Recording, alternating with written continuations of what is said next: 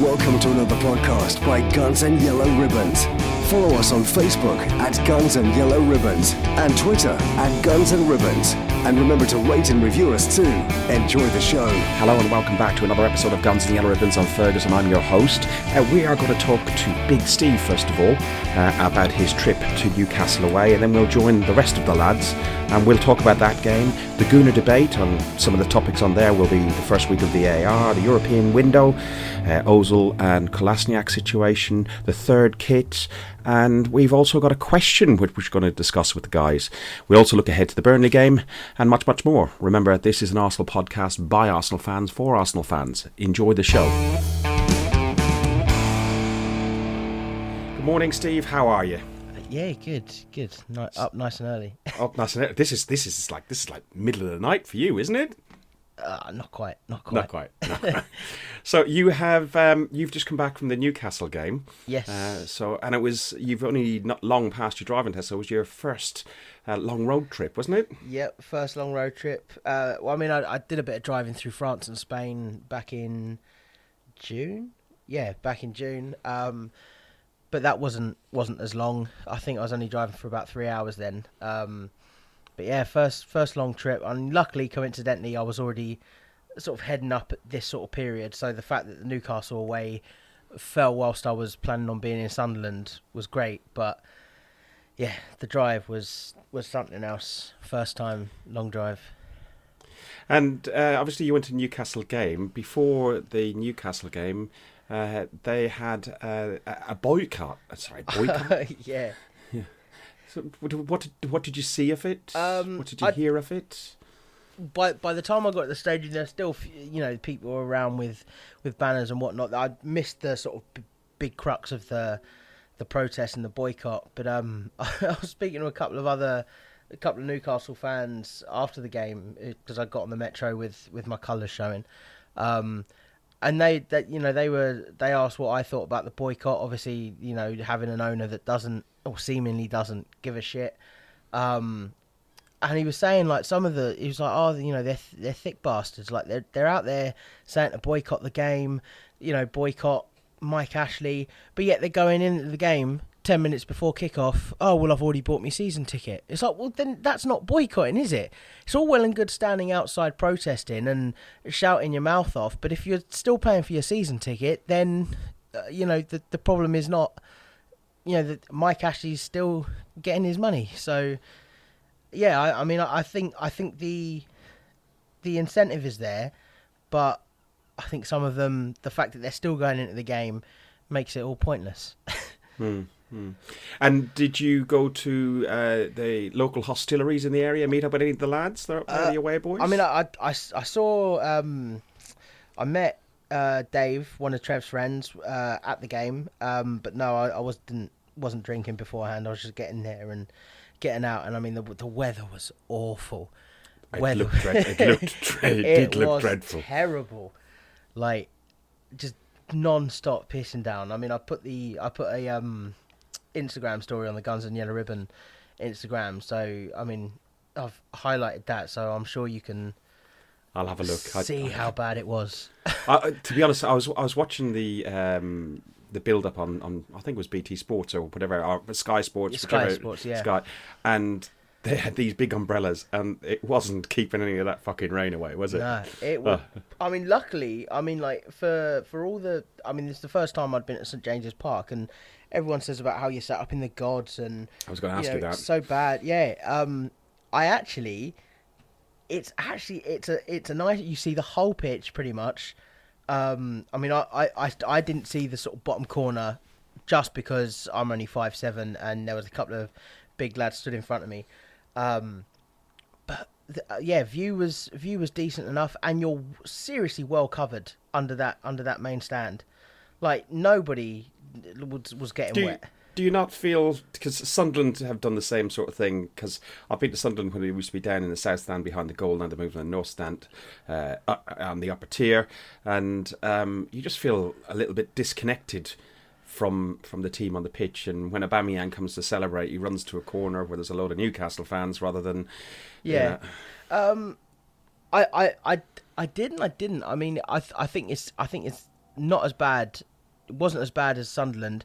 Newcastle, I think you are, you're so far away, and as you say, Aubameyang runs to the corner, and depending on where you are sat, you can't see that corner. I could only just about see that corner when the guy in front sat down. So I didn't even see his little jump until I was watching Match of the Day. But they acknowledge the fans are there. I mean, after he scored the goal, and we're all singing, "Oh, Bama, yeah." Wrong song.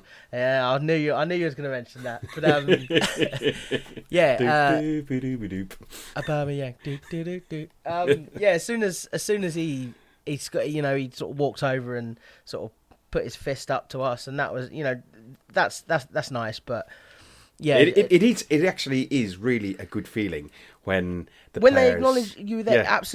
Absolutely. Like, and even in the warm up when Leno come out, he was sort of walking over, clapping up to us. So, it's nice to see when in other seasons you've had a lot of people criticising the fact that the players haven't come over and clapped, or they haven't acknowledged the fans. And I mean, Newcastle and Sunderland away, the furthest you're going.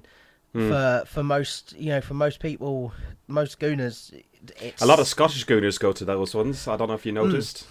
Yeah. So and there was a couple of people in Arsenal shirts going back to Sunderland with Sunderland accent. So, I mean, I noticed that when I was on the way back. So, I mean, it's nice that there's other people that can travel to the games, but most people are coming from the south. Did you bump into any people that you knew other than Dave from either Arsenal Fans Forum or Guns and Yellow Ribbons?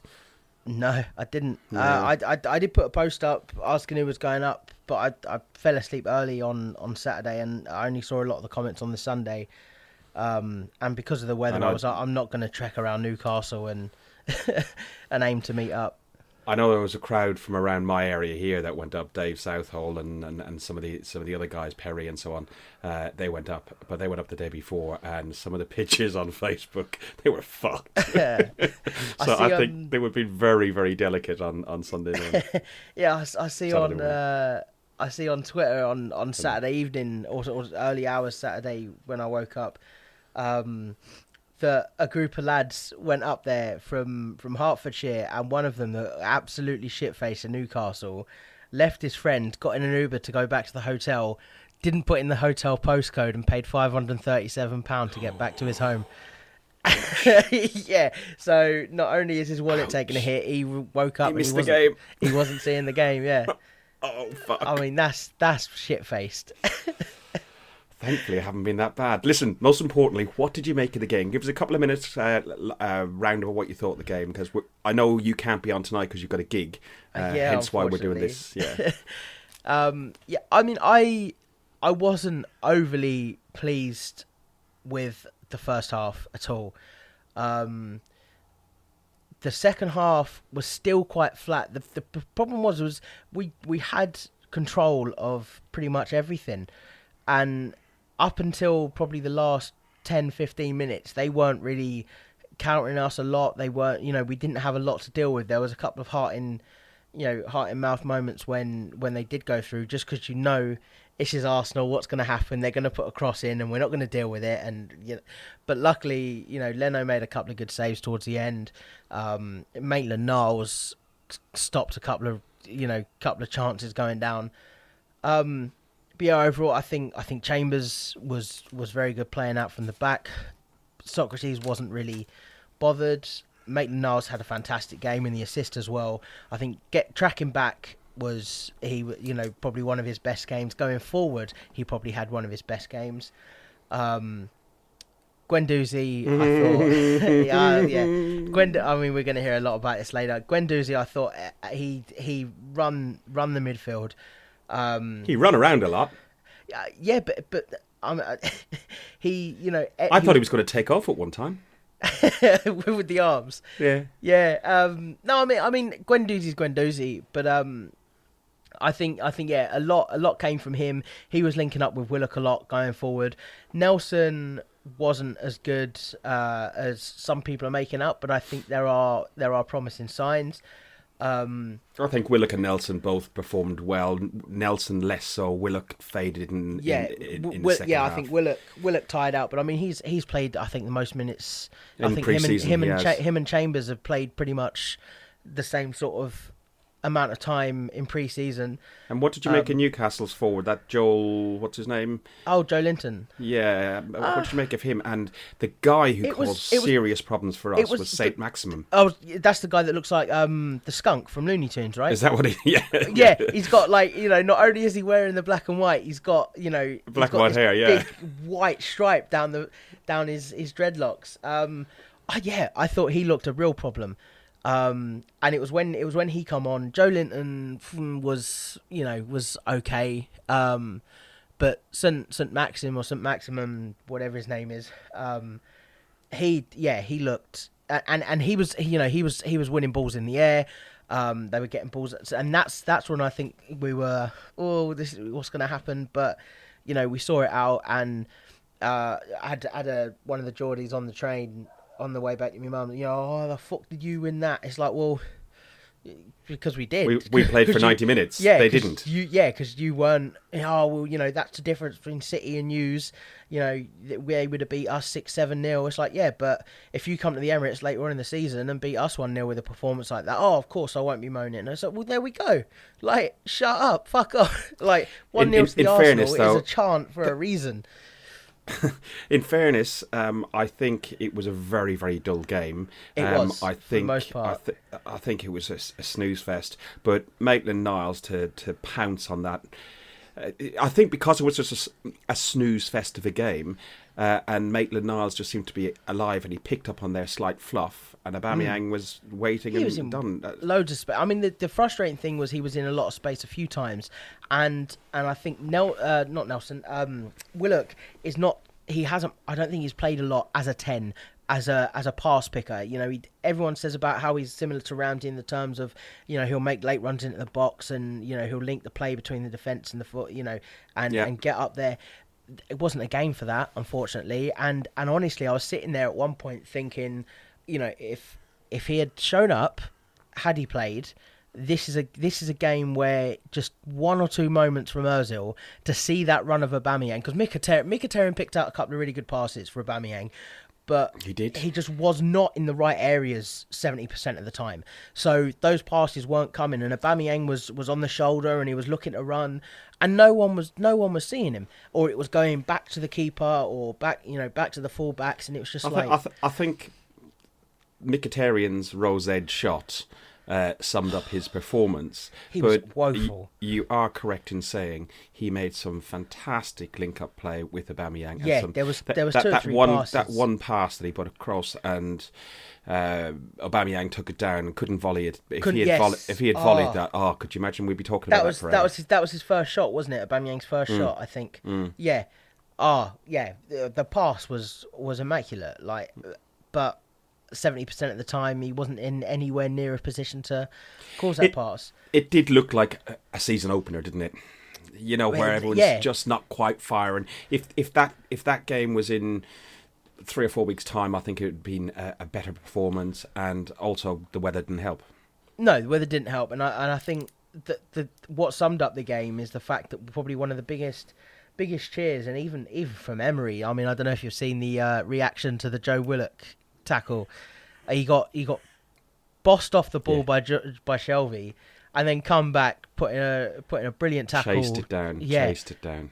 And that was one of the highlights of the game. That and the goal, and there wasn't really much else.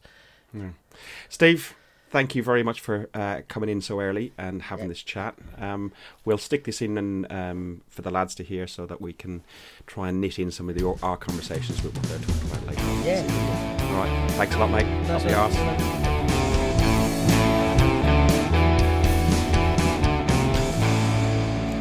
So thank you for that, Steve. Boys, we're joined now by the main crew, back by popular demand again. You know what? I don't know who you're fucking bribing, but you're all over the place at the minute, Potsy. Oh, mate, it's just been blessed, mate. That's what it is. No, I'm joking, man. I'm joking. You'll be on Arsenal Fans TV with a bottle, with an Arsenal bottle, and all that plastic merchandise next. Don't compare me to Ty, man. Don't compare me to Ty. Jesus, no, man. I wouldn't do that. There's only a couple of people on there I would talk to. But yeah, always good to be back, mate. Always good to be back. How was your head this morning? And my head was like fine. Right, okay, cool. Your head wasn't fine last night, mate. No, we were doing some testing. We're doing some testing of. We're looking to do some possibly YouTube or some live and video stuff on a periodic basis. And I texted you quite late in the evening. Do you fancy doing some testing? And we done it, but I sat there with fucking beers and scotches. And what was my name at the end? Need a pee and need my bed. It was need a piss and bed. That's it. Need a piss and need my bed. Jeez. Oh, man. But you'd already gone live, so you couldn't change it. Well, you won't find it. You won't find it. Yeah. So, our contrary Frenchman, how are you? Contrary? Well, that's a new one. Well, controversial. Contrary actually sums you up a lot better. Okay. I'm doing good, man. I'm doing good. I can't complain too much. And have you met our new crayon-loving member of the team? We have Dan Thomas, DT, Dan the Crayon, Dan the Man. How are you? I'm very well. How are you? Good, thanks. Do you want to just introduce yourself? Let people know who you are and why you're on here. Yeah, we'll get to the crayon bit shortly, no doubt. Yeah, I'm Dan, 32. I've been an Arsenal fan since 1993, so my dad took me to my first game. It was David O'Leary's farewell game against Man United, so that ended 4-4. In the clock end, hooked ever since, and now a season ticket holder, not too far away from you and Potsy. Yeah, you're block 4, we're 5, so yeah. We'll be meeting for beers at half time now, won't we? We will be, yeah, starting hopefully this weekend. Thanks for having me on. You're welcome. You're welcome. And we've started a dream team. The dream team in the sun. Yes, don't kill us, mate. It's a rag and all that. I really don't give a shit. We've started a dream team league among the panelists of Guns and Yellow Ribbons. And everybody, we talked about it, like, pick your team, enter your team. Can you tell me who you've got up front, please, DT? Yeah. I can indeed. So I have Jimenez from Wolves. He's a good striker. Yeah, you got 3 points for him. Salah, Liverpool. 10 points. Yes, really good. And Harry Kane. Yeah. We're not allowed to use that word on air. Wait. Hold on. Are you joking here? No, I'm not. And I've been thinking all day about what excuses I could use, but there really isn't any. Hold on, Fergus, take a back seat for a second. So, all yours. So let me see if I got this. Let me see if I got this straight. So, of all the possible strikers in the Premier League, Jimenez, okay, Salah, okay. Explain Harry Kane. I'm gonna. How can I say this? So the best way I can describe it, my son is named Harry. No, Fergus, please, continue. I wanted as many Harrys in the team as possible, as my son name is Harry, so Harry Maguire and Harry Kane. No, that doesn't wash. Give me another one. That's very weak. That's very weak. Yeah, give me another one. Is it weak? Do you know what it was? I've got a few Spurs friends. And they've said they're building it up. He's going to be the top goal scorer. So I think it was a little bit of reverse psychology. I wanted him to put it in there so he would fail, because I never win these dream teams. Terrible. That still doesn't wash. So we've got 2 world-class strikers. They don't even get in the team, but Harry Kane does. Well, I was speaking to Fergus about this, and actually my plan was to put Lacazette in, but I didn't know if he'd make the weekend's game. He didn't. And also, I must admit, I didn't expect Fergus or any of you boys to actually look at the starting 11s. Oh, Dan, you thought wrong, mate. I didn't. Personally, I didn't. I'm just going to let the league do what it does. But yeah, and that's what I normally do. So look, thanks for the first and last time I'll ever be on the podcast. It's been a pleasure. I think it's not even just me. I think everybody is going to be on your case, because that, to me, that's unacceptable. Hey, look, I've come on, I've admitted it. I'm sorry, and look, we move forward. I think we call you Crayola from now on. Crayola, I'm happy with that. Is that his forfeit? He has to be called Crayola now. No, I think what he has to do on Saturday, you got to bring a box of crayons with you. Okay. To the North Bank, and at half time we'll sort out something on video. We're on. We'll do something for sure. I'm sure you got loads because you're a fan. Yeah, but no, look. Apologise, and look, we move forward, and he'll be out the team. Silly mistake. Yeah, I'm gonna make your life hell. So on Sunday, our league season kicked off at 2:00. Really strange kick-off time, 2:00, especially since Leicester on with 2. TV fucks things about quite a bit. But before that, there was a fans' protest, and Steve mentioned a little bit earlier about the protest. What did people make of it? And Mike Ashley, and we worry about Kroenke. Have we got it as bad as them? Who wants to go first? No, we don't. They've had it for years. They've had to deal with Mike Ashley fucking them over time after time after time for years. And it goes back to something that I think you said, Fergus. It's like you mentioned Newcastle when you're talking about, protests don't work. Newcastle have been going through it. Well, I think hiring, Steve Bruce and getting rid of Rafa, I think that may be the last straw for some of these fans. Whether it works or not is a different story, but you felt that the atmosphere at the ground, listening to the game, it was really quiet. It didn't feel like it was St. James's Park. It didn't feel like it was the first game of the season. It felt like it was the last game of the season. Monsoon rains as well, though. Yeah, but they don't care. They don't care. Do you remember when it was snowing like a few years ago, and there was like, pictures of girls in Newcastle going out in, no jackets, holding their shoes, walking barefoot in the snow? They don't care. Knickers even. Gotta love fucking Newcastle. So they don't give a damn. Rain is not going to stop them, but it really it did not feel like a game at St. James's Park. You got to back them. You got to feel sorry for them as well. Mike Ashley's you can't use the word, but you know what I'm saying. Yeah, it was our first away fixture since 2011, and the last time we started away fixture on our first day of the season, and the last time we started our season back in 2011 with an away fixture was at Newcastle, and it was a 0-0. At the lineups, Arsenal named 2 English teenagers, Joe Willock, Reece Nelson, in the starting 11 for the Premier League game for the first time since February 98. The last time we'd done that was with Paolo Vanazza and Matthew Upson. Wow, that's a long time ago. Versus Crystal Palace. And that was even before Willock and Nelson were born. We played a 4-2-3-1. Crayola man, what did you make of the lineups and the new players coming in and so on? I really enjoyed it. I like that he backed the people that basically have done a whole pre-season. Getting the 2 youngsters in really is relatable to the fans as well. I think we're looking now for, as fans, a youngster to really come through and be our kind of hero, as you like, and I'm hoping that one of these can do that.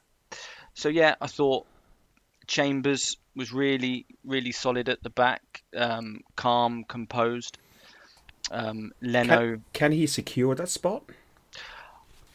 It's a big year for him. He needs a run of games to do so. I think if you've got Luiz, we've just signed. I think he's coming on big money, and he left Chelsea to play.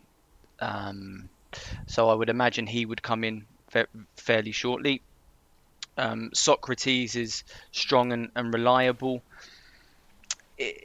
I would hope he would be given a stretch of games, but if he's going to just be playing in the League Cups and games here and there, centre halves need to be playing every week, and I would hope he can. And Potsy, what did you make of the midfield then? Because you had Nelson, you had Willock. What did you make of it? Nelson, very safe performance. Don't understand why people were giving him loads and loads of credit, because I just thought it was a very safe performance. I didn't see any risks taken. I saw more risks taken from Martinelli in 5 minutes than I did from Nelson throughout his game. However, Joe Willock really impressed me. what I loved, I don't know if you saw that video clip from Unai Emery when he was going mental with a passion on the side, and there's debates I've had recently about Unai Emery and why I like him, and that is one reason I like him is because of that. We haven't seen passion. We were used to a dinosaur who used to get up and down, and Steve Bold used to sit there. We're now seeing the manager up, giving a load of passion for young players like that. And I thought Joe Willox... And what it wasn't passion for scoring a goal or a passion for a penalty. It was a passion for him going and chasing the ball and showing a bit please explain to me the last time we saw Mesut Ozil do that. Exactly, Manny. Thank you. So this is why I think that was in Golders Green when he jumped into the front of his G-Wagon, wasn't it? But what I'm trying to say, and I know you laugh at that, and I would too, but what I'm saying is Joe Willock has done that in one game of football on one of his Premier League starts that he's had, and we've not seen Mesut Ozil do that for 5 years. And Joe Willock's not even a number 10 for me, he's more of a number 8, but I looked at that enough performance and I was really impressed. And I know that he came off at 60 minutes because he did look a bit tired, but like what Tomo's just said there about starting people in pre-season, we all said that he was one of the ones that gave us excitement, and I was glad to see him start. I didn't think he would start, if I'm honest, but I'm really glad that he did. Guendouzi, we're going to disagree, Fergus, but I thought he was top drawer in the middle. By far, probably our most composed and calm midfielder. Why? Say again? Why? Yeah. What do you mean? Why was Guendouzi so calm? And... Right, okay, no. Why did you... okay, you explained why. It's just in my head. I've got this thing. I like the player. I've said he'll probably be our most improved player, maybe the youth player of the year, because I think he will grow into his game. But I looked back at that game. I watched the game in the pub, which is always the worst way to analyse a game. I watched Match of the Day back again twice, and he made one half tackle, which he pulled out of, and he ran around he did control the midfield by running around in circles, waving his fucking arms around. Did you see what the other guy was doing next to him? You can't analyse a game from Match of the Day in the pub, Fergus. Come on, man. But you understand. I just don't think he's as wonderful yet, and I put the yet in there as everybody else goes on about. Manny, take over, man. Hold on take over, because this is coming from the guy who rated Mustafi. Right, this is. Yes, you did. I rated Mustafi for the first 5 or 6 games. I said he looked like he could have been something. Okay, but you rated Mustafi, and this is from a guy who would literally go on his knees if he ever met Carl Jenkinson. Right, so we already know that we can't trust your judgment. We already know we cannot trust your judgment when it comes to the Carl Jenkinson thing is different, isn't it? Oh, get out of here, man! Listen. Now, yeah, just to draw a fine line on the Carl Jenkinson. So somebody put a post up on one of the groups, and they said, "Yeah, he's not good enough. He didn't make the grade at Arsenal." But the one thing that everyone loved about him was he was one of us. He lived our dream. Yeah. Okay. Cool. End of. Okay. Cool. Whatever. Now, with Guendouzi, right now in that game, and this is something that I learned from Max, funnily enough. Right, whenever you have the time, it is always best to watch the game when you are not emotionally involved in it, right? So it's always good to watch the whole 90 minutes back again because you see things that you don't usually see. And I've started doing that since last season, right? So you watch the game in a pub, right? Again, you're emotionally invested, so you wouldn't see what a lot of us saw. What you would have needed to do to see to get a better picture of the game was to watch the game again on your own, and you would have seen what everybody else has seen. Yes, what you dislike about Guendouzi is what I dislike about Guendouzi. I think he needs to bulk up. He needs to stop that falling over shit. He needs to stop a lot of that stuff. But it's not going to gloss over what I saw from the kid, and that was he controlled what was going on in our midfield. Not only with passing, not only with winning headers, but with that little bit of energy, that little turn of pace to get away from a challenge and beating a press, right? His passing ability as well, the chance that he created for Aubameyang, yes, it was just only one, but it just shows, that he's got a little bit of range of passing as well, and he's only 20 years old. He's going to make a lot of mistakes, but his ceiling is a lot higher than Xhaka for me, personally. No, I get that, and I agree with all of that. I agree with all... Sorry, my phone is just going off. I agree with all of that. That his potential and everything else, but I just didn't see it as clearly as you guys did. Looking back at extended highlights, looking back at Match of Day, and looking at it live on the day, and the guys that I thought were good, you also all thought were good. But let's look at the first half in particular then. So starting off with 125 million worth of signings on the bench, and without midfielders of Ozil and Kolasinac, we struggled to cut through them in the first half. Not helped by the conditions, because as we said already, it was like fucking monsoon. And then Newcastle, but 5 in the midfield, which, did you find that restricted us? Restricted the game. Oh, it was a boring first half, wasn't it? Jeez, it was so poor. Yeah, horrible to watch. Didn't enjoy the first half whatsoever. And the one player that you're obviously saying you didn't see, one player I think we can all agree how poor he was, and we shouldn't be surprised, is Mkhitaryan. Oh my God. Yeah. Agreed. I agree with that. But I've been doing the same as well, watching it back, taking the emotion out of it. And Xhaka in the middle of the park, he's there to distribute the ball, get the transitions going, and time just gives it away. And I personally believe that Mustafi's the scapegoat, rightly so. We're now moving on strangely to Mkhitaryan, where for me, we're talking about Xhaka being our captain, but for me, just not good enough. And Manny was talking about Guendouzi, Willock's energy, chasing, getting the ball back. Xhaka, if he gets beat, slow turn of pace, brings the man down, gets booked, we're under pressure from a free kick. And I just feel that Mkhitaryan, he's not settled as well since he's been at the club. But Xhaka just Sawa, did you see the photo of Xhaka after the goal? I know it's one photo, but he's talking to Aubameyang and I think it might have been Maitland-Niles, and he's pointing at his head and doing almost Tony Adams-esque, like focus, come on boys, get your head back in the game. Yeah. And isn't that what a captain does?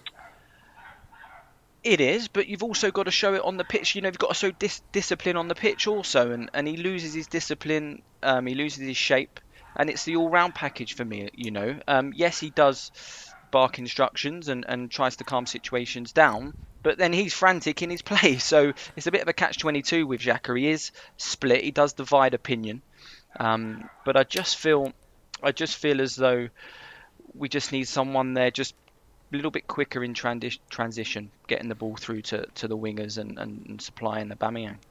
It's not just about barking orders either, because we've seen Mustafi barking. Are you saying barking because of these dogs outside my house? I can hear dogs, yeah.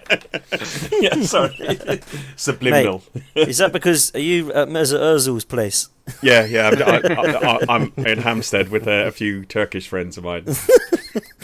Oh dear. But I don't know what everyone else's thoughts are. Am I on the right lines with Xhaka in your opinion? I don't know. I mean, this is what I just see. The guys aren't fans. I think understatement.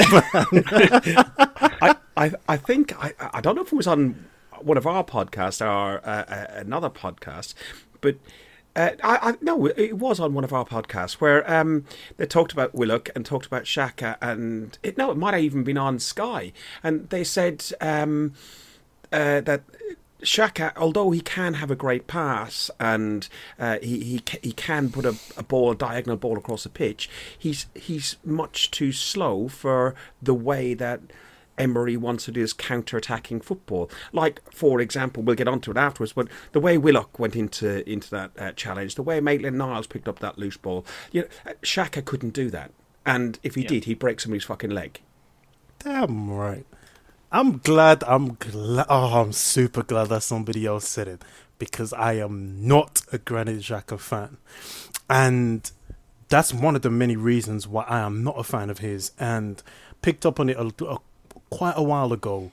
When it comes to doing the dirty work in midfield, whoever is playing alongside him is alone in that respect. You go back to West Ham away, Napoli away, Wolves away, Leicester away.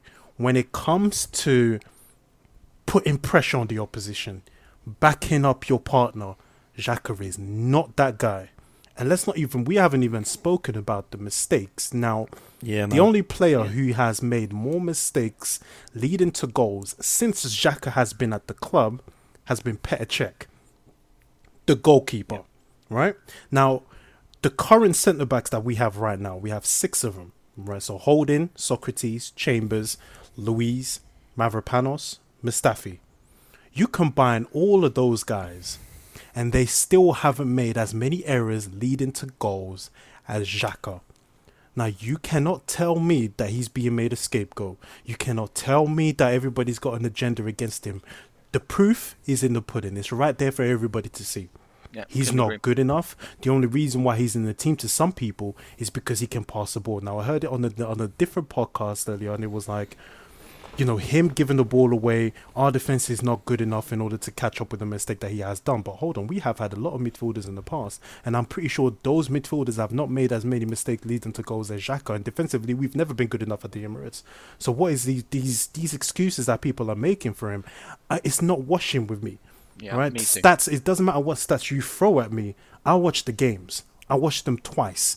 I see what he brings, and what he's good at is not enough to be in this team. The only thing that does really, and it comes up every single time we discuss this guy, and we'll move on from Xhaka unless somebody else got to add to it. But the only thing that always comes up is, if fit, Wenger picks him. If fit, the Swiss national side pick him. If fit, Unai Emery picks him. He's first man on the team sheet. And it really just flabbergasts me. I'm fed up of this conversation about Xhaka and being captains and being leaders on the pitch. I can only imagine that he must be unbelievably amazing in the dressing room, because he certainly isn't on the pitch. And I said this on another podcast the other week about how I have not seen it on the pitch. All I've seen, and somebody had the cheek to tell me the other day, a good friend of mine, that, if only Aubameyang would have scored that penalty against Tottenham, we would have been all right. What? You look at what Xhaka's done against Brighton, where he just pulls someone back for a penalty. You look at what Xhaka's done at Crystal Palace, where he just takes Zaha out. You look at what Xhaka's done at home to Wolves, where he steps over the ball like some Sunday League game. It's as if some Wolves player has done a Sunday League shout, say, "Leave it, mate, I've got." And he did. So then they went and scored. I happen to have to agree with you, mate. If we had scored that, we'd been above Spurs. We'd been top 4 Champions League, and given the opportunity, sticking the ball on the spot, the penalty spot. And but he was saying, having a free shot at goal, you should score. We need to move on from Xhaka. Just final word on it then. Go on, final word. The way you and my mate are saying it is if you're blaming the guy for not getting top 4. It's as if you're blaming Aubameyang for us not getting top 4. I'm not blaming Aubameyang. I'm just saying that the other actions that happen among players in the open field of play, like somebody injuring somebody handballing, somebody getting a yellow or red card. Yes, they can be sloppy, but they're not necessarily predictable. When you have the opportunity to take a penalty 95 times out of 100 or 97 times out of 100, that goes in the back of the net. It's rare that they get saved. Madness, man. So you think you'd excuse that over Mustafi jumping out of the way of the ball for Zaha to put it in? You'd excuse that over all the Xhaka stuff? What's going on? Is that me or what? Fergus, mate. I don't get you there at all. Okay. I listen. I thought Aubameyang has been fantastic for us. 33 goals in 50 Premier League games, bro. Absolutely. Yeah. And but he's for getting that amount of goals, he's actually quite wasteful as well. Yeah, exactly. Which is mad. He would be on at least 40 Premier League goals if he didn't miss half of the chances that he does. I think. How many tap-ins did he miss last season? He used to wind me up. I'm thinking, for somebody who's really prolific, and you look at his goal scoring records all of his career, like from Dortmund till now, very prolific. But damn, are you wasteful? So back to the game, because we're not even got to half time yet. Joelinton went close and had a shot blocked by Leno. I was quite impressed with Joelinton. I was more impressed in the second half, which we'll touch on, and that's St. Maximum. I thought he was really good. John Joe Shelby, he Dr. had... Evil. he saw a drive crash off the woodwork. I thought that took a slight deflection, did it? It did. Yeah, it did. So we were in 0-0 at half time, and just before the hour mark, Aubameyang was left unmarked on the edge of the area, and he collected a great ball from Maitland-Niles. But before that, Mkhitaryan, who in the main was absolutely dog shit, yeah, we all agree. Yes, sir. Yep. Yeah. He put an absolutely peach of a ball in onto Aubameyang. If he could have only volleyed that, it would have been one of the sweetest goals we've seen. Aubameyang took it down, had to take a step aside to try and take a shot, and unfortunately he got saved. But Maitland-Niles, more than anything else, I was so impressed the way he just was. He just looked like his brain was on fire. Watching, which he should be, but his brain was on fire, playing more like a midfield player rather than like the wing back he is, playing at the minute, right back he's playing at the minute, and he just nicked that ball, and his turn of pace and Aubameyang, it seemed to connect. What did you, Tomo? You haven't talked for a while. Try again. Yeah, I've always rated Maitland-Niles, whether or not he's a right back. I think that there's still question marks around, but definitely going forward, very quick, and I like his attitude. He's very calm, and he makes me feel calm watching him, which is always a good sign. He rarely looks flustered. Yeah, he gets caught in possession at times. I think Johnny, who you'll meet as well, Johnny has said if he was any more laid back, he'd be horizontal. Yeah, absolutely. Yeah, he's very laid back. But I remember just an interview a few years ago with Mick McCarthy when I think Maitland-Niles was at Ipswich under him, and he said this boy's got everything, and that really stuck in my mind, and I'm glad he's got the opportunity now to be in the first team and flourish. And yeah, whether he's a right back, I'm not too sure, but for sure, it's great to have him in the side. And Willock was taken off for Salibos. Oh my God. How do we pronounce it? Ceballos, sorry. It's because it's written. Yeah, don't worry. I'm fucking dyslexic anyway. It doesn't help. Hold on. Can I touch on Willock? Right, there was one moment in the first half. He reminded me, and touch wood. Right, I'm not jinxing any kid, but he reminded me of Diaby. Right, when he took the ball and he went on a run, kind of went by one tackle, and it was that long stride that he had. Reminded me of my favourite Diaby goals. Was away to Aston Villa, and he played a 1-2 with Abue, and then he galloped all the way into the penalty area, got the ball back from Abue, and then finished it. And then I got a flashback to that when I was watching Willock. Very long stride, and he hasn't got that flair, but I enjoyed watching what he brought. Yes, he got tired. He's not a number 10. He's definitely, he can play deeper because he's an 8, isn't he? Definitely.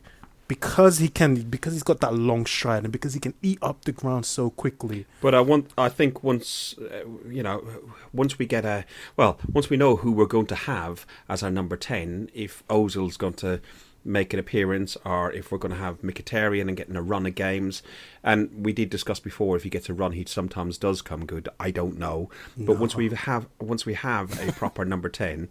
Then we'll go. Willock came off at 64 minutes for Ceballos.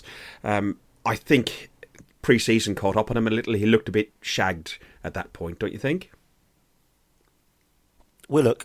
Yeah. Yeah, I think so, and I understood it. The one thing I will say about Willock is he doesn't look too big, but he's a strong boy, isn't he? He is. He's very strong for his size. He looks like a strong boy, so I was a big fan of Willock. Ceballos come on, and do you know what was weird? I think all of our 3 new signings gave the ball away with their first touch. Because like, great. Pepe came on for Nelson. Nelson had an okay game, not a great game, but what did you make of what you saw of Pepe? Obviously lost the ball with the first touch, but what else did you make of him? I thought he struggled to get into the game, if I'm honest, a little bit. I believed that he's shown glimpses of what he can do. I am just more excited to see when we've got 3 of them on the pitch. As in, and what I mean by that is Lacazette, Aubameyang, and Pepe. Which I think they will be. I've seen something about the Burnley game, and that is the rumoured lineup at the top. Okay, yes. okay, So, that's excited me. I didn't expect that. I thought they'd rest Lacazette and make sure he's fit for Liverpool and Spurs. Okay, that's personally, yeah. But I'll put it on Arsenal fans forum. Have a look and see what you think. Interesting. I was listening to somebody on TalkSport today, and they were talking about Ndombele in the Tottenham game against Villa. You'll know about this, Tomo, because Harry Kane scored. 2 goals, wasn't it? 2 goals, I thought. Oh, I don't know. How many did he score, Tom? I'm going to take me 18 points and run, I think, from this week. But he was saying that Ndombele looked really, really out of sorts, didn't look like he was getting into the game, and then he got that goal and it just all lifted. And I think that's what Pepe needs. He just needs a good game, a start, and he needs to be fully fit, and because he hasn't had a full pre-season. He's been at the African Cup of Nations and so on. Finally, can't judge him yet. No. Not on 15 minutes of football. And Martinelli came on for Mkhitaryan with about 5 or 6 minutes to go. The Arsenal finished 1-0. The Gunners kept a clean sheet in their opening game in the Premier League for the first time since 2008-2009. That was like Eduardo era, wasn't it? Sure. Wow. Yeah, God, that's dreadful, wasn't it? Wow. Bloody hell. Yeah. Oh my word, that is dreadful. And that was the year that we could have, and that was Gallas sitting in the. That game was the worst game for me. I hated that game. Clichy, and then Gallas, and then Eduardo. It just all went wrong, didn't it? Boys, man of the match. Let's start at the bottom. Manny. Maitland-Niles, bro. Maitland-Niles. Potsy? Aubameyang for me. I thought his movement was outstanding, and I don't think you can underrate that finish. That first touch in the wet was outstanding, and the little dink finish was too good. So I'm going to go for Aubameyang. Crayola? Special mention for Chambers, but I agree with Potsy, man of the match. I think in a scrappy, tight affair, you need your big players, and Aubameyang took his goal very well, and he will be the difference in many games. So Aubameyang for me. I went for Willock because I thought for the 64 minutes he was for a good 60 minutes of those 64 minutes he was just. Was that because you watched Match of the Day and thought he played 90 minutes? No. Fuck you. Now let's get to the predictions. Potsy, you were fucking wrong. I was fucking wrong, mate. I expected more goals, and I thought we'd concede more than anything. But no Mustafi means a clean sheet, doesn't it? That's true. You went for 3-1. Johnny from the North Bank and Mad Max in Melbourne. Mad Max Mayo from Melbourne. Mayo Max. Mayo Max. Or Theo Walcott, as he likes to be known. Oh my god. He went. They both went for 2-3, and they done nothing. Manny, you were a bit more conservative. You went for a 1-1, and I was mega conservative. Here we go. Gloat alert. Here we go. Go on. Go on. Get it out. I was right. 1-0 to the Arsenal. Mustafi, weren't you, bruv? Yeah, it doesn't matter. We're 7th in the league, bruv. Yeah, whatever, man. Special mention to Matteo Guendouzi for his great performance. Yeah, if he flaps around anymore, he'll be able to fly out of the stadium. Here we go. Stop being a hater. So listen, it was the first week of VAR in the Premier League. I watched the West Ham City game, plus there was the Leicester Wolves or Wolves Leicester, the handball. Fortunately enough, we didn't have any VAR incidents in our game because I don't think the cameras would have seen through the fucking rain, if I'm honest.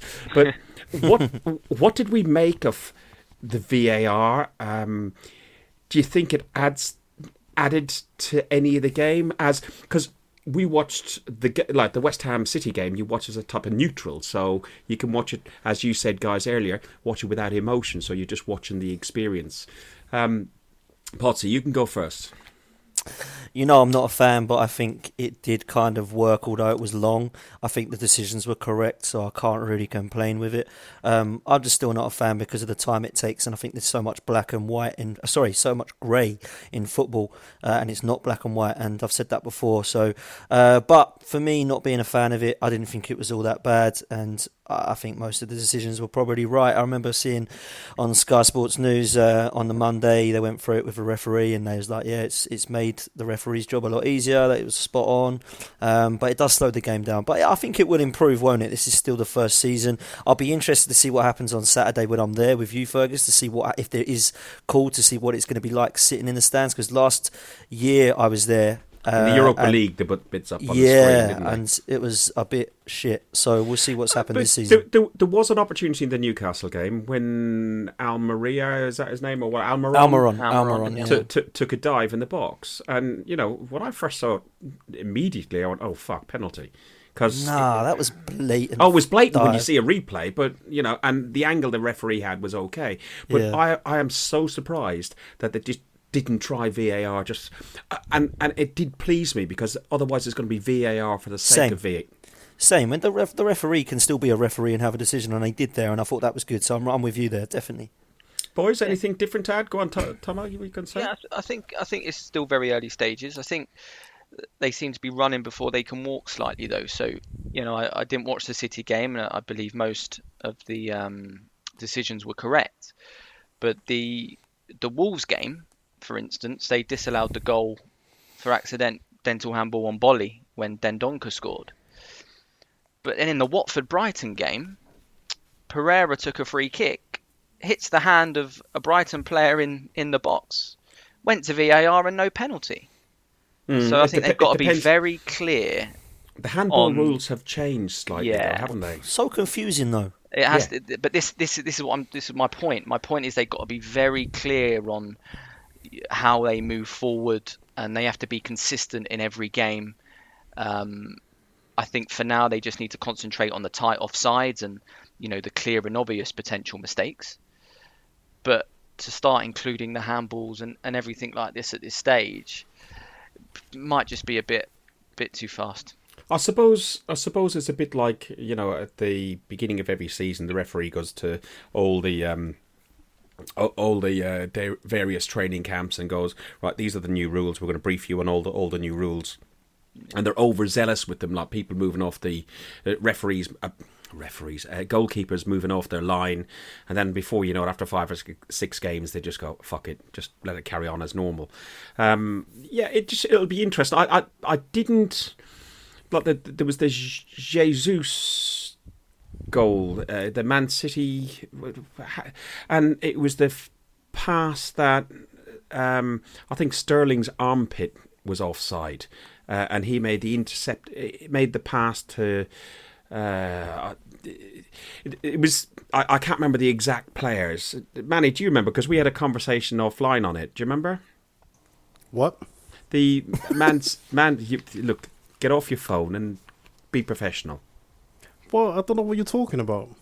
The VAR in the Man City West Ham game. You were fucking... Oh, Sterling. Yes. Sterling and Jesus. Yeah, apparently, like, Sterling was offside in the build-up. It was so marginal. It was right, but it was really marginal. And I agree with the boys, man. It takes too long, all right? And that's the thing that bugs me with it. I think it should be, like we say, some eye in the sky, some guy who goes, listen, this is what happened, this is the decision, then that's it. I also think that they should show everything we can see on TV on the main screens, because it's been made for the guy in the armchair, not the guy in the stands. And I think we talked about that in like the build-up in the pre-season that we talked about. 100%. I think all the fans should see it, if they can see it, at all, depending on what the screens are. But it's just the time it takes, and it slows everything down. And but it's a work in progress. I'm all for it. You know what I mean? I'm pro VAR. I'm pro progression. But talking about slowing things down, hopefully we'll have one less thing to slow us down. El Neni looks like he might be off to Turkey. Yes, Manny. Yes, Manny. Manny's happy. And I won't be happy until that's confirmed. Yeah, this is it. Right, I won't be happy until it's confirmed. The guy sucks. I've said before, he's a good utilitarian player to have in your squad as backup. He's not a first team player. Yeah, Nope. so Yeah. we're not Nope, having he's that doo-doo. conversation. Not for you. He's doing man. Who else do you think will go before the European transfer window Well, goes? You look at the bench on the weekend, and you see no Mustafi, no El Neni, and this is a team that we've had a few players obviously out at the moment or not match fit. So it would suggest that Mustafi and El Neni are both leaving. It looks like Galatasaray are interested in El Neni. It looks like Monaco, for some bizarre, unknown fucking reason, are interested in Mustafi. So I hope they both go. And I hope that we do get money for them both, and that we do put that with the Iwobi money and get a centre back in either January or the following summer. I'll throw one into the mix potentially to leave. We've obviously got 3 left backs now: Tierney, Monreal, Kolasinac. He's gone. He's gone. So one of them, I would think, may go by the end as well, because to have 3 senior left backs is a little unusual. You know, your very first podcast, and you're linking things together is just amazing. Try my best. So yeah, I would anticipate that perhaps one of them, either Monreal or Kolasinac might go.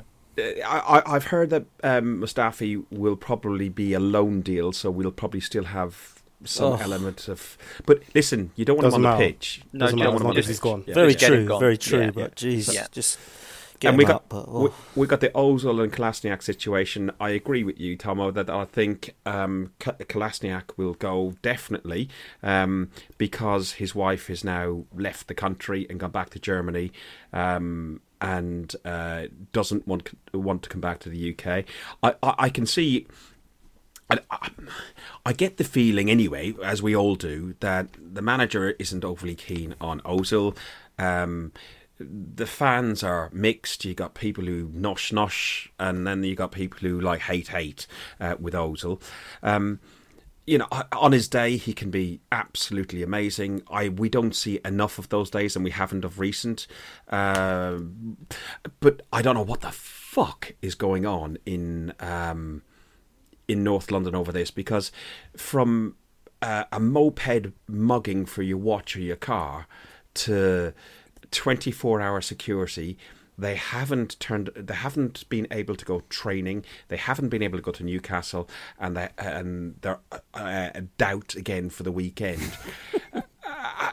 It's just there's been two guys last Thursday arrested, and I don't know what the situation legally is on them, but looking at their names, they look like of a Turkish sort of origin, which puzzles me considering Ozil. am I right in thinking though that there's been some retaliation?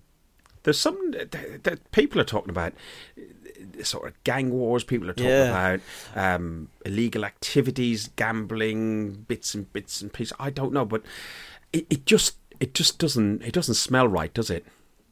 It's a bizarre one. I don't know if I read it right, but it said something along the lines of since then and Kolasinac's reaction, there's been some retaliation from kind of Eastern European gangs who have then made the original kind of suspects retaliate even more, and this is why it's gone wrong. That's what I heard. I don't know what to believe, and I don't believe everything I read, but that's from what I hear. It wouldn't surprise me now if Kolasinac went back to Germany with his missus and went back to, I don't know, Bayern Munich or somewhere like that, and Ozil decided to go and earn twice as much, even more so in America. But there's talk of DC because they need a big name now that Rooney's leaving, but DC are paying Rooney 56 grand a week. The highest paid player in the MLS by a club is 125k a week, which is Zlatan.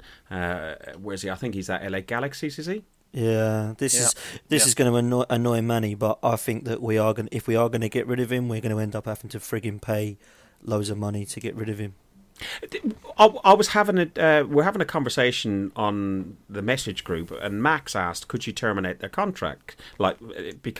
And I thought I had a discussion with Duncan Peacham, he's a client of mine, but also an Arsenal fan, and he's on Arsenal Fans Forum, listens to the podcast and so on.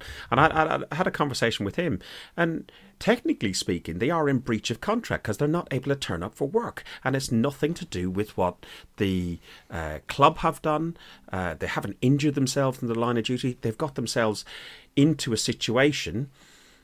We don't know the whole details of the situation, but technically speaking, it'd probably be more expensive fighting the fucking legal battle, I expect. But we'll see. Listen, we could go on and on about that. I can definitely see Kolasinac going in the transfer window. El Neni looks like he's off to Turkey. Ozil, we've got 2.5 weeks. What I would say is that we're actually making great moves in getting rid of the players that are not good enough, and you can't get rid of them all in one go. But this window, the Jenkinsons, even Koscielny, I know he wanted to leave, not good enough. Mustafi, not good enough. Elneny, not good enough. We can get rid of them too, and a couple more in the next window. All of a sudden, I think the fans are going to be buoyant. Totally agree. And we can't do it. We can't do it all in one hit. It has to be a phase. But I personally would get rid of Ozil. I wish him well, and I wish Kolasinac well. But you're on 300k a week, and you're playing and picking and choosing what games you're playing, and you're playing home games, and you're not getting that. You're not producing in the big games. He doesn't suit us, does he? It just doesn't suit it. But you have to. I like Emery, but then he's excluded Ozil from teams, but then he makes him one of his 5 captains. And for me, I don't understand. Even go into 5 captains, please. Yeah, that's a discussion for another day. But definitely, I think I think Ozil and Xhaka and the players we're getting rid of, get some more in, and I think we might have our Arsenal back, guys. You know what? That summed up really, really well, because it does feel like we're getting rid of. I hate being disrespectful to Wenger, because I've got a lot of time for him. I did think he should have gone a little bit earlier. We've done all that sort of stuff, but we filled out our squad with a lot of very average players. Gazidis didn't help by putting them on stupidly fucking high contracts to convince them to come and play for us, which you shouldn't have to convince them. But if you have to convince them, they don't deserve to be there, in my view. But it just, as you reeled off those names, not good enough, Jenko was. But it just, yeah, we won our Arsenal back, and we will hopefully get it. On that thread, we're talking about players who are not good enough. I asked each one of you to say who was your biggest underachieving player who played for Arsenal that you remember. I'll start with Manny. Do I have to go to the past?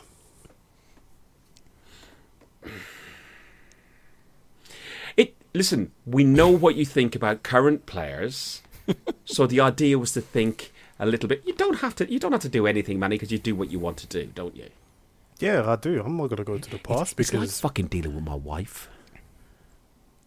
What's that supposed to mean? Just carry on, darling. What's that supposed to mean? Carry on, darling. See, this is why I give you a hard time, like, because you just deserve it. Like, this guy, he's such a prick, and he wonders why I always give him a hard time. He deserves it, and I'm never going to stop doing it. Yes, dear. No, your bum does not look big in that. But you're bigger than me, though. Anyway. Blue suits you. No, it really doesn't. Go on.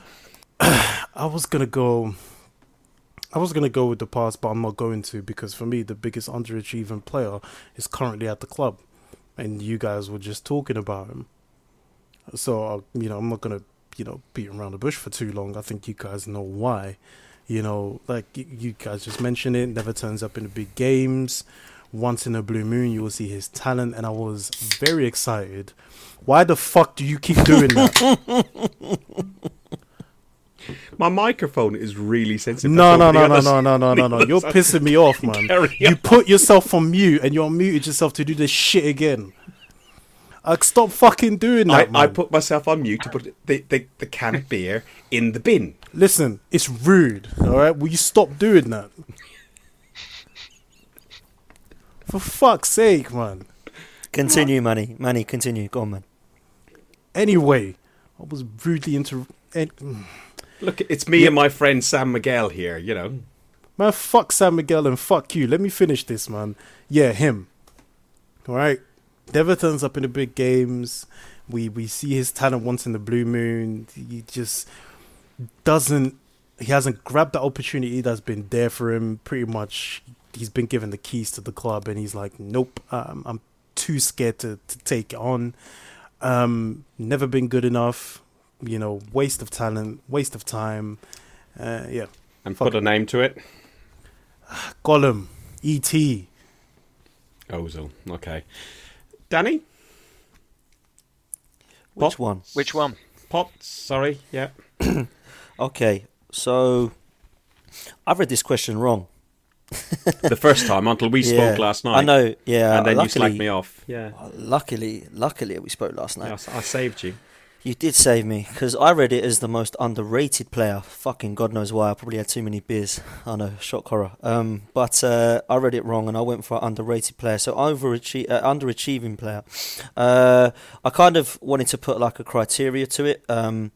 There's been quite a few candidates. I wanted to pick a player who had come to the club with all the hype, had come to the club with...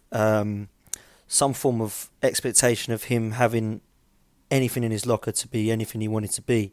And I wanted to pick a player that was not hurt by consistent injuries. So the player that I've gone for is not Mesut Ozil. The player I've gone for is Jose Antonio Reyes. Wow. You know what? You've listened back to my Guna to Guna, didn't you? Mm-hmm. And I actually mentioned him as well because I just didn't like the homesickness thing of him and all that. Somebody's at the fucking front door, Alexa, thank you. I'll put you on mute. Well, this was the thing with Jose Antonio Reyes, was when he came to the club, he was wanted by a lot of clubs that were massive. And because at the time we were going for the unbeaten season, we were very competitive in Europe. I think we might have even been favourites for the Champions League that season, because that was the season that Jose won it with Porto. When we brought him to the club, he was 21 years old, looked like he could be anything he wanted to be. And he did settle. You know, people say that he didn't settle when he got homesick. He did get homesick, but that was kind of into the second season as an Arsenal player. And he scored 6 consecutive goals on the bounce. And he continued our 49-game unbeaten run, scored a cracker against Middlesbrough. We won 5-3, scored against Blackburn, Charlton, Fulham. Looks like a player that was really starting to settle with Thierry Henry and Dennis Bergkamp. Was a player that we... kind of couldn't decide, Wenger, who to pick out of Pires, Ljungberg or Reyes. And it started to look really, really promising. Then we went to the red currant shirt the last year at Highbury, and it started to show that he really didn't want to be there. And I think the homesickness got to him, and that really affected his career, because he went back to Spain and didn't really achieve much there either. I think Seville he ended up at, and then he went to a Spanish second or third division side before the absolutely horrific accident happened in the summer. So I want to kind of give this as a backhanded compliment to the guy for me to even bring him up, just for the pure fact that I did really, really love the signing and it excited me. And unfortunately, it didn't work out for him. And when the swap deal happened with Baptista, it didn't happen for either player. Obviously, Baptista for us, that could have been another option for me, really. But Reyes over in Spain didn't really work out for him. I think Reyes had a longer run than Baptista, didn't he? So, absolutely. And Reyes was a top player when he came to us. And I just want to put a tribute out there to say Jose Antonio Reyes, rest in peace. Tomo? Following on from that, yeah, agree with the last part from Potsy. My story, okay, say fittingly. So 23 years ago today, we signed Patrick Vieira. The player that I am going to choose, I just got my hopes up and thought this guy is going to be our new Vieira, and that's Abu Diaby. Unfortunately, you know, he got injured up at Sunderland. by a youth team player that I don't even think he played a handful of games after that for him. So he went on to play in work in a call centre and has since been sacked. Yeah, and since then, that horrific injury, just could never get going again. And I used to say to my dad and my brother, every time he was out for a year and a half and come back, Diaby's going to come back. Let's hope he stays fit. He's the presence. He's so skillful. He can do the lot. And he knocked John Terry out as well. Yeah, he did. Yeah, we all love that. But I think Arsene Wenger, he made a habit of keeping players longer at the club than he should have. But I think he honestly did not want to let Diaby go, purely because he knew how talented he was, and actually if he did get a run in a side somewhere and not get injured, he could be a threat down the line. Did he play anywhere else again, or he went out Marseille? He went to Marseille. Yeah. He went out to Marseille, and again I think it was injury stricken there as well. But no, I just remember when he signed and when he started getting in the team, thinking, wow, he could be the next Vieira, but that injury plagued him with that. Shame. I really did like him because, as you say, he looked like Vieira and a bit more, because he was very athletic and very speedy. And Manny talked about Willock and saying Diaby-esque. He did. Yeah, Manny brought him up earlier. So yeah, it's thank you. There we go. Thank you. My one is a guy we signed in 2001 for £10 million. From Everton, Franny Jeffers, the Fox in the Box. He made 39 appearances for Arsenal. He scored 8 goals, 2 assists. He was finally loaned back in 2003-2004 back to Everton, and he's done really fuck all with his career since. For a guy that came in, and I remember he probably had more fanfare than Reyes, and like Diaby didn't have, but he had a lot of fanfare about we getting this kid in. He's English. He's going to be the new Ian Wright, and no, he was just a damp squib. So I'm sure he still holds the record for the most goals in England under 21 level. Am I right in saying that, or has that been beaten now? I'm sure it probably has, but for a long time, his under 21 record for England was the best by a far. I know he scored 19 goals in something. It was in quite quick succession. I was looking up a bit of it before we jumped on here, but yeah, no, he's disappointing. I think there was some off the pitch issues and stuff that got to him. So I don't know. We should touch on injury news, I suppose. Danielle Carter for the women's team, our striker, she's out with an ACL injury. Obviously, we've got the other players that are going through rehabilitation, like Iwobi, Bellerin, and they're working their way through. I think. Sorry, not Iwobi. Holding and Bellerin. Holding played for the under-23s a couple of weeks ago, so he's nearing coming back into the main squad. And Bellerin, I'm hearing September or end of September, October sort of time. I don't know. I wouldn't want him back on the 1st of September. Just because of the game that's in it. If he was fit and had a couple of games under his belt, I don't think he can play until after the Spurs game. Unfortunately, I think the squad that we've got now, plus the bench that we had, is pretty much going to be the game for the Liverpool and Spurs match, isn't it? I think. Yeah. Man, listen, I think that when you look at who wasn't in the squad for Newcastle, and when you look at the bench as well, we touched on that, didn't we? It's strong. That we have a lot more strength in depth than we have had in the last few years. Best transfer window in years. Yeah, for sure.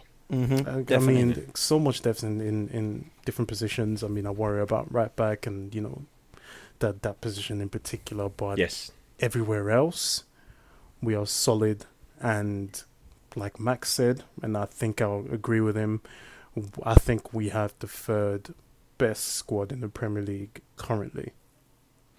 We'll probably come on to looking. I think we've got to give it a few games before we predict where we think we're going to finish, because I think it's stupid just going sticking your finger in the air at the beginning of the season and going after one game.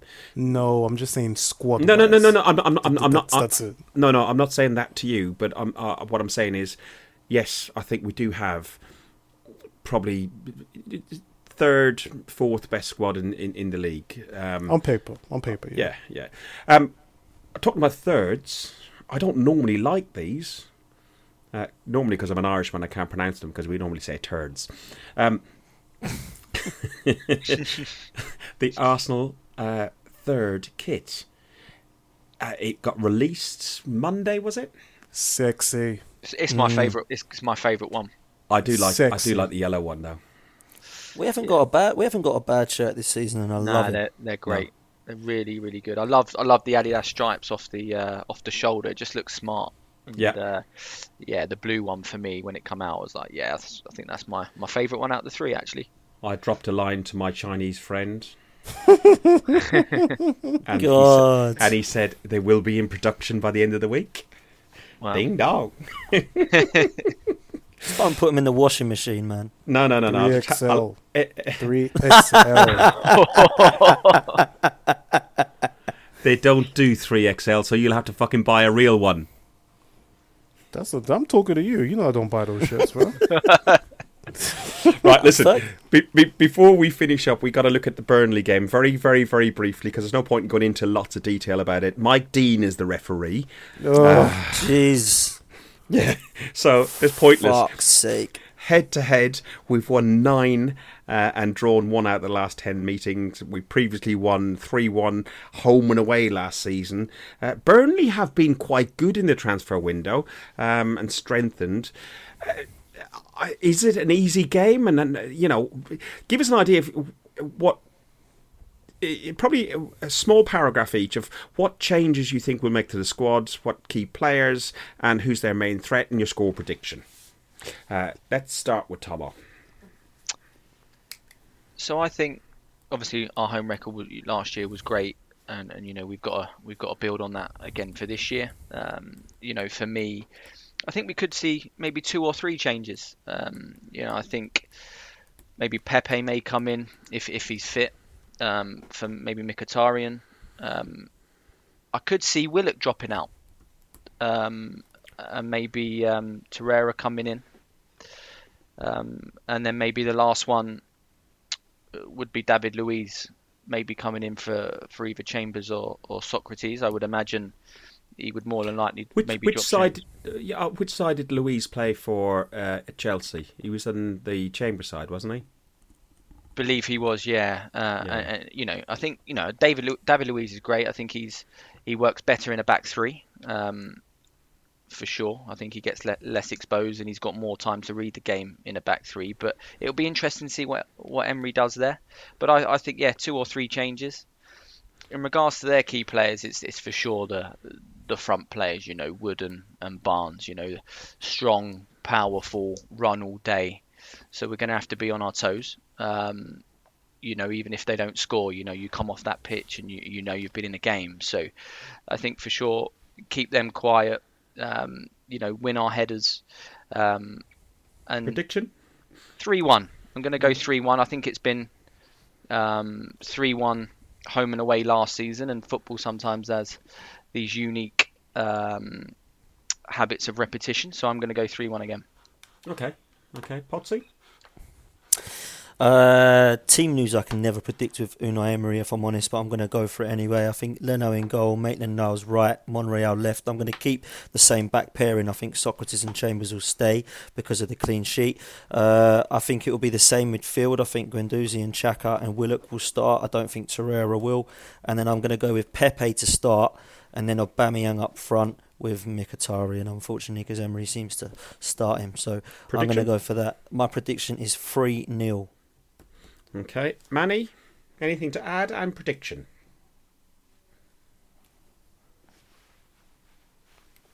3-1. Nothing to add on the squad, really. I think it'd just be rotation. You can't tell. Emery is... I think this season we will find our starting 11 and we will have a set starting 11, particularly a set defence. And it may be, as Tomo said, that we have a 3 at the back set up and a 4 at the back set up, and depending on who we're playing and where we're playing. But I'm going to go all out. I'm going 4-0. Are you going a bit risky because you got it right this week? So the shackles are off. It's a home game. I think like we've all said, we feel like a bit more with the transfer window. We've had our Arsenal back. It is a 12:30 kickoff, which did make me think to be a bit more conservative. I originally wrote down 2-0, if I'm honest, but I changed it to 4-0 because I think everyone's going to be a little bit up for it. So, yeah. Hopefully they are. Yeah. Listen, a couple of other things. Super Cup is on at the minute. Hopefully Fat Frank or the Teeth. Who do you want to win? I'll go Liverpool. Okay, I think they will anyway. Yeah, so. I think Liverpool will just be too strong tonight. I'm hoping for a terror attack in Istanbul, and that'll be perfect. Just wipe both fuckers out. I think we've lost Manny. Manny, are you going? Because you gotta go, haven't you? Yeah, he's gone. Yeah, he's got to catch some sleep. Yeah, no worries. And the only other thing is to give a shout out to Dave Hurl. He is been asked to represent the Arsenal family enclosure representative. So Dave's going to talk to us once he's had a meeting with them in October, and give us a bit more insight into how that works. He'll be sitting down with some board members and stuff like that. So an avid listener, and mentions lots of stuff to us.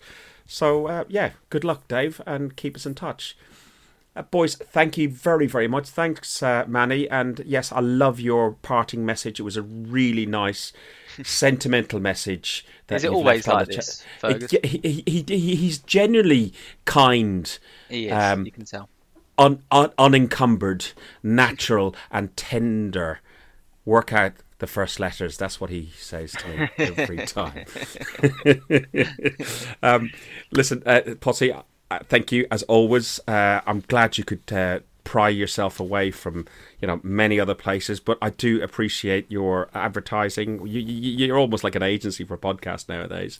Mate, don't be like that. You know I'm always here. I always remember my roots. You know that. I'll always big up Guns and Yellow Ribbons. Yeah, no worries. Tom, I hope you enjoyed it. I think you relaxed into it a little bit as you went along. I did. You did good, man. You did good. You was great, mate. I knew you'd be fine, and you were. So that's started off a little bit nervous, but as soon as the corona went down, it become a lot more easier for me. But yeah, thanks Potsy for setting this up, and Fergus, thanks for having me on. Loved it. Brilliant. You have been listening to Guns and Yellow Ribbons, an Arsenal podcast by Arsenal fans for Arsenal fans. I hope you've enjoyed the show, and remember, up the arse. Up the arse. Thanks for listening to Guns and Yellow Ribbons, an Arsenal podcast by Arsenal fans for Arsenal fans. Follow us on Facebook at Guns and Yellow Ribbons or Twitter at Guns and Ribbons, and remember to rate and review us too.